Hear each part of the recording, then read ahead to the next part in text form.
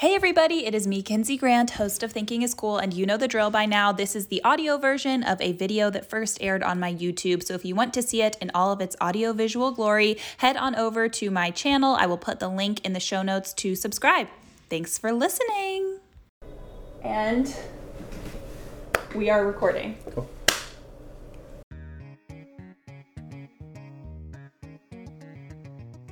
Hello, and welcome to the 10-minute debate series. Today, I have brought in a one-time friend, potentially new enemy, Josh Kaplan, who is going to debate capitalism with me, Kinsey Grant. Josh, would you like to introduce yourself? I'm Josh Kaplan, nemesis of the show. Josh, do you identify as a capitalist? Yes. Card-carrying member. Okay, so today, Josh and I are going to debate this statement that Josh made in the margins of the episode that I just released about capitalism that I was certainly interested in when I saw it.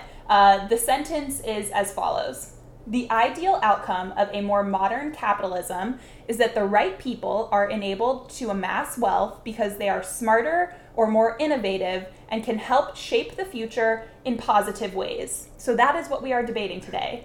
The idea of the benevolent capitalist, which if you have ever watched my channel, you probably know what side I'm going to take, but we have a new face here joining us, joining the fray. So with that, Josh and I are going to take 10 minutes on the clock to debate this sentence and see if our friendship survives. How long have we been friends?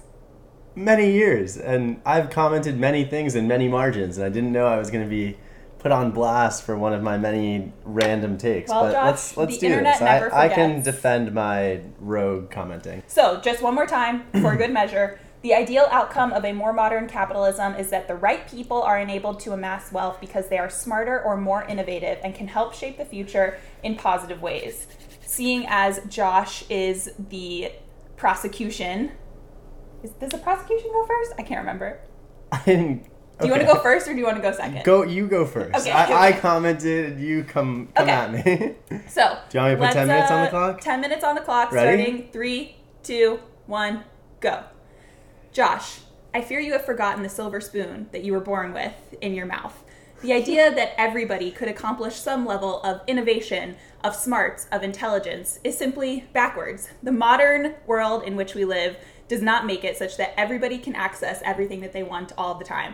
You have a college degree. Correct. You have a family that could back you up if something failed. Correct. You have a risk appetite. Correct. You made money when a company got sold. Correct. Okay, and you're a white man. Correct. So all of these things are in your favor. You have the experience of somebody who the system was built for. What about the people for whom the system was not built? Are they less worthy citizens? Well, interesting way to start 10 minutes by coming at me as an individual at my core rather than the value system and an objective way. All politics is personal. Okay. It's a separate 10-minute debate. I think that my comment has to be coupled with many other comments, which is the fun part about doing this. And the value system that I want to try and propagate and push forward and be a part of is one of which that there is equal opportunity, which is not existent today, and I am very much in the privileged side of that bucket that has experienced a lot of that, and I recognize that. But when looking at different systems to compare to that might be more favorable in the long run or ones that should be changing, I am on the side of you should be pushed to work hard, you should be allowed to benefit from your work, you should be able to amass wealth and power, you should be able to push the future forward. And those are things that I want to look for in a system that I align with. And so when you look at other different styles of government, of economy, that this is the one that I think allows for the best possible future. The conditions that we have today are far, far from perfect, but I think that's the fun part about working hard and being a part of society is to say, look, this is better than the other things, but it is not the best, and we have a lot of things that we can do, and I'd rather be a part of the change that we can impact than to say, you know what, this is just how it is. Because whatever we have now is far from perfect and not what I'm saying is existent or what I want. I think we can agree on the fact that what we have now is far from perfect. Let's find some common ground there. But something you brought up that I want to dig into is the idea of equality of opportunity. Right now, equality of opportunity simply does not exist. The capitalist system is imperfect. We can both recognize that. But the idea that everybody can pull themselves up by their bootstraps and become the next Jeff Bezos, son of an immigrant who is now worth $100 and almost $90 billion, is simply not true. That's the outlier case. That's the exception, not the rule. So what do you say we should do to ensure that everybody does have equality of opportunity? Because I certainly have ideas about what that would look like. That's universal healthcare, that's universal pre-K, that's free college tuition. That's how we level the playing field, because right now it's not level. But those ideals seem to go directly against what today's version of a card-carrying capitalist would believe in. And I agree, and I think that's where I am still trying to figure out what some of those concepts mean, where I do believe that anybody born in America should have healthcare, education, shelter and safe community, Wi-Fi, a lot, I do think that broadband should be on that list of things. And then I take it down to the basics and go, how can we create a system that guarantees that everybody has access to those things? And some of them might mean nationalized industries, which is seriously in the socialism category. But you might also look at it and say, no, we actually think that we can create different laws, different competitive environments that allow for everybody to have access to these things at the right price point or at the guarantee level of it. So I think jumping straight to universal healthcare, meaning it has to be a nationalized healthcare system, is to me too quick of a jump, where I'd say, actually, are there other competitive environments we can create that guarantee that these services are going to be provided to everybody? You bring up the idea of a mixed economy, which is something I find endlessly interesting, because if capitalism is so great, how come all the capitalists are afraid of a mixed economy? That's my question, because capitalism is a system totally centered on competition. May the strongest competitor win. If capitalism is so great, why doesn't it just go up against a couple of nationalized? And wait, I'm not done yet. I have something to ask.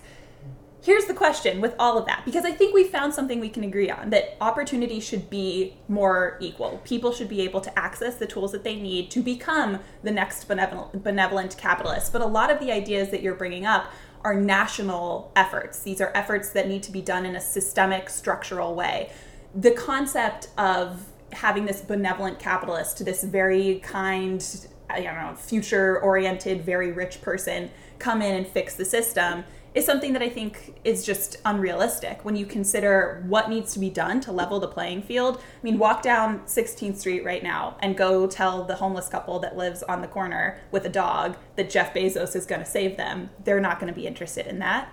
But you're quickly putting a lot of pieces together that I don't know if they should be got immediately. 10 minutes, man. No, I understand, but homelessness has a lot of different reasons for why it exists, and why, especially on 16th Street in a city full of riches, that can exist. And I don't think that I would jump immediately to put that together with the who is making the decisions, and that is a mixed economy. It's also a mixed power balance, where you have policymakers, you have business people, you have the nonprofit organizations, you have a number of different things that create the total pie of power.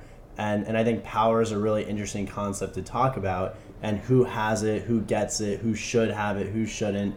And I certainly believe that there should be a strong government. And probably if we had this 10-minute session 6 years ago, 10 years ago, I would have said, you know what, I don't think the government is that productive. I think that business can make the environment better with less regulation, whatever. And after however many years, a health crisis, a political crisis, multiple global catastrophes, there should be a lot more invested into the government to be a stronger counterweight against business. And I believe in that deeply, but I don't think that it conflicts with the idea that you can have a free-ish market that allows people to amass power and capital and then therefore influence. Are you satisfied with the way that people have amassed power and capital over the last, let's call it 40 years? No, but do I think that America has created incredible companies that have lifted the tide for everybody? Yes. Do you think that that would be impossible in any other economic system other than capitalism? Capitalism in the broad spectrum of it, I think, is the solution to it, which has allowed people to be motivated to create new inventions and to create higher quality of life for everybody, or just the possibility of that. I think that if you compare it to like a socialism or a communism or a fascism, you do create less incentive for people to work hard and create a better future. There's this interesting concept of what innovation means in a capitalist system that I've been reading a lot about lately. And we have assigned such moral value to being an innovative participant in capitalism. But I think innovation is not necessarily the word that we're thinking of. I think we're looking for this idea of being a dynamic participant in capitalism, that some people assume these positions of power and some people assume these positions of the working class. There's the owner class and the working class, and that's just the way capitalism works. And we look to those in the owner class to be the leaders, to be the stewards of money, of power, of wealth, of influence, but they are not necessarily the most representative people in the entire pie. If we're talking about the power pie that you brought up, those people are such a small subset. How can we trust that they are going to be the ones who are the best stewards of what happens to everybody? Because their decisions, given that they have more wealth, they have more influence, their decisions carry more weight. How do we know that those people are going to be responsible deciding what the future looks like? And I think there's multiple weapons in the arsenal against that to make sure, one, Jeffrey Bezos doesn't have too much power over how many people work at Amazon now, like 100,000 or something crazy like that. Like meant probably more than that. With that said, it is the literal measures that take place in how much a CEO can make or how much of the company they can control. And I flip over to another billionaire that I don't like that much, with Zuckerberg, and how he issued specific type of stock to make sure he has way too much voting power effectively in perpetuity. And he was rewarded greatly for selling digital cocaine. And that to me is not just a problem with laws or politics or business practices, but it is about our value system and what we as a culture allow to happen. And it goes down to parenting, it goes down to public perception and journalism and calling things out and popularizing the truth and understanding, like, hey, what are they selling? Is it actually good for everybody, not just stockholder value? And I think that there's a much bigger argument to be made about how equities are actually valued. And you can flip over to the current immediate moment where we're looking at Zoom and Peloton and all these COVID stocks get crumbled and have to lay people off. And it to me goes to the finance industry, and you go, how do you let these things get out of control in such a way? Damn, that's the 10 minutes. But anyway, right. Fuck. Let's do one more. We each get to say one more thing, and that's it. Okay. I think that you bring up a fantastically interesting point that I would honestly love to spend another 10 minutes talking about. We often say, when we consider who the benevolent capitalist might be, who this good steward might be, we bring up names like Mark Zuckerberg and Jeff Bezos and Elon Musk and Richard Branson, these people who have all amassed just unbelievable amounts of wealth. Did you know that it would take the average Amazon worker 1.2 million years, working 365 days a year, 24 hours a day, 7 days a week, to make just as much as Jeff Bezos is worth right now, by the way? But we bring up these people who have this fantastic wealth. What we're not considering are the average garden variety multimillionaires who also carry a bunch of influence and power, but are perhaps flying under the radar when we talk about the government reining in fantastic amounts of wealth. They're flying under the radar in a way that is only holding us back, because when we don't consider those people as the fantastically wealthy, despite the fact that they very, very, very much are, we are failing to recognize all that could be unlocked if they were fairly taxed on their wealth in a way that was beneficial to everybody, so that we could get to that point of a mixed economy in which people have more opportunity, there is more equality of opportunity, and more people are lifted up from a position of being a lowly member of society into that owner class. And and all of that sounds great, but people that work hard and create new business and create jobs and manage companies, a lot of them flying under the radar, also have happy employees and happy partners in their business that they reward in good ways, and they don't need to get press. And there's a very large world out there, and we tend to surface all sorts of stories. So I think it's hard to point a finger at one class of people and totally characterize it. When we talk about the tax system, we know how that happens. It's lobbying. It is the malicious actors that have created a regressive tax system instead of a progressive tax system. And while rich people like keeping their money, I think that it's pretty fucking obvious we should have a progressive tax system that's actually implemented and there. And that to me doesn't sound that... I don't think that's that radical of a person who's now taking this side of capitalism, or is genuinely doing so, to say, you know what, if I'm making more and more money, you should probably have to give back in that progressive way. That to me doesn't seem crazy or counterintuitive to what I'm saying, but I understand how over however many years of hardcore lobbying and bad value system and poor accountability, you get into these pitfalls that have led to more wage gaps, more inequality based on different factors.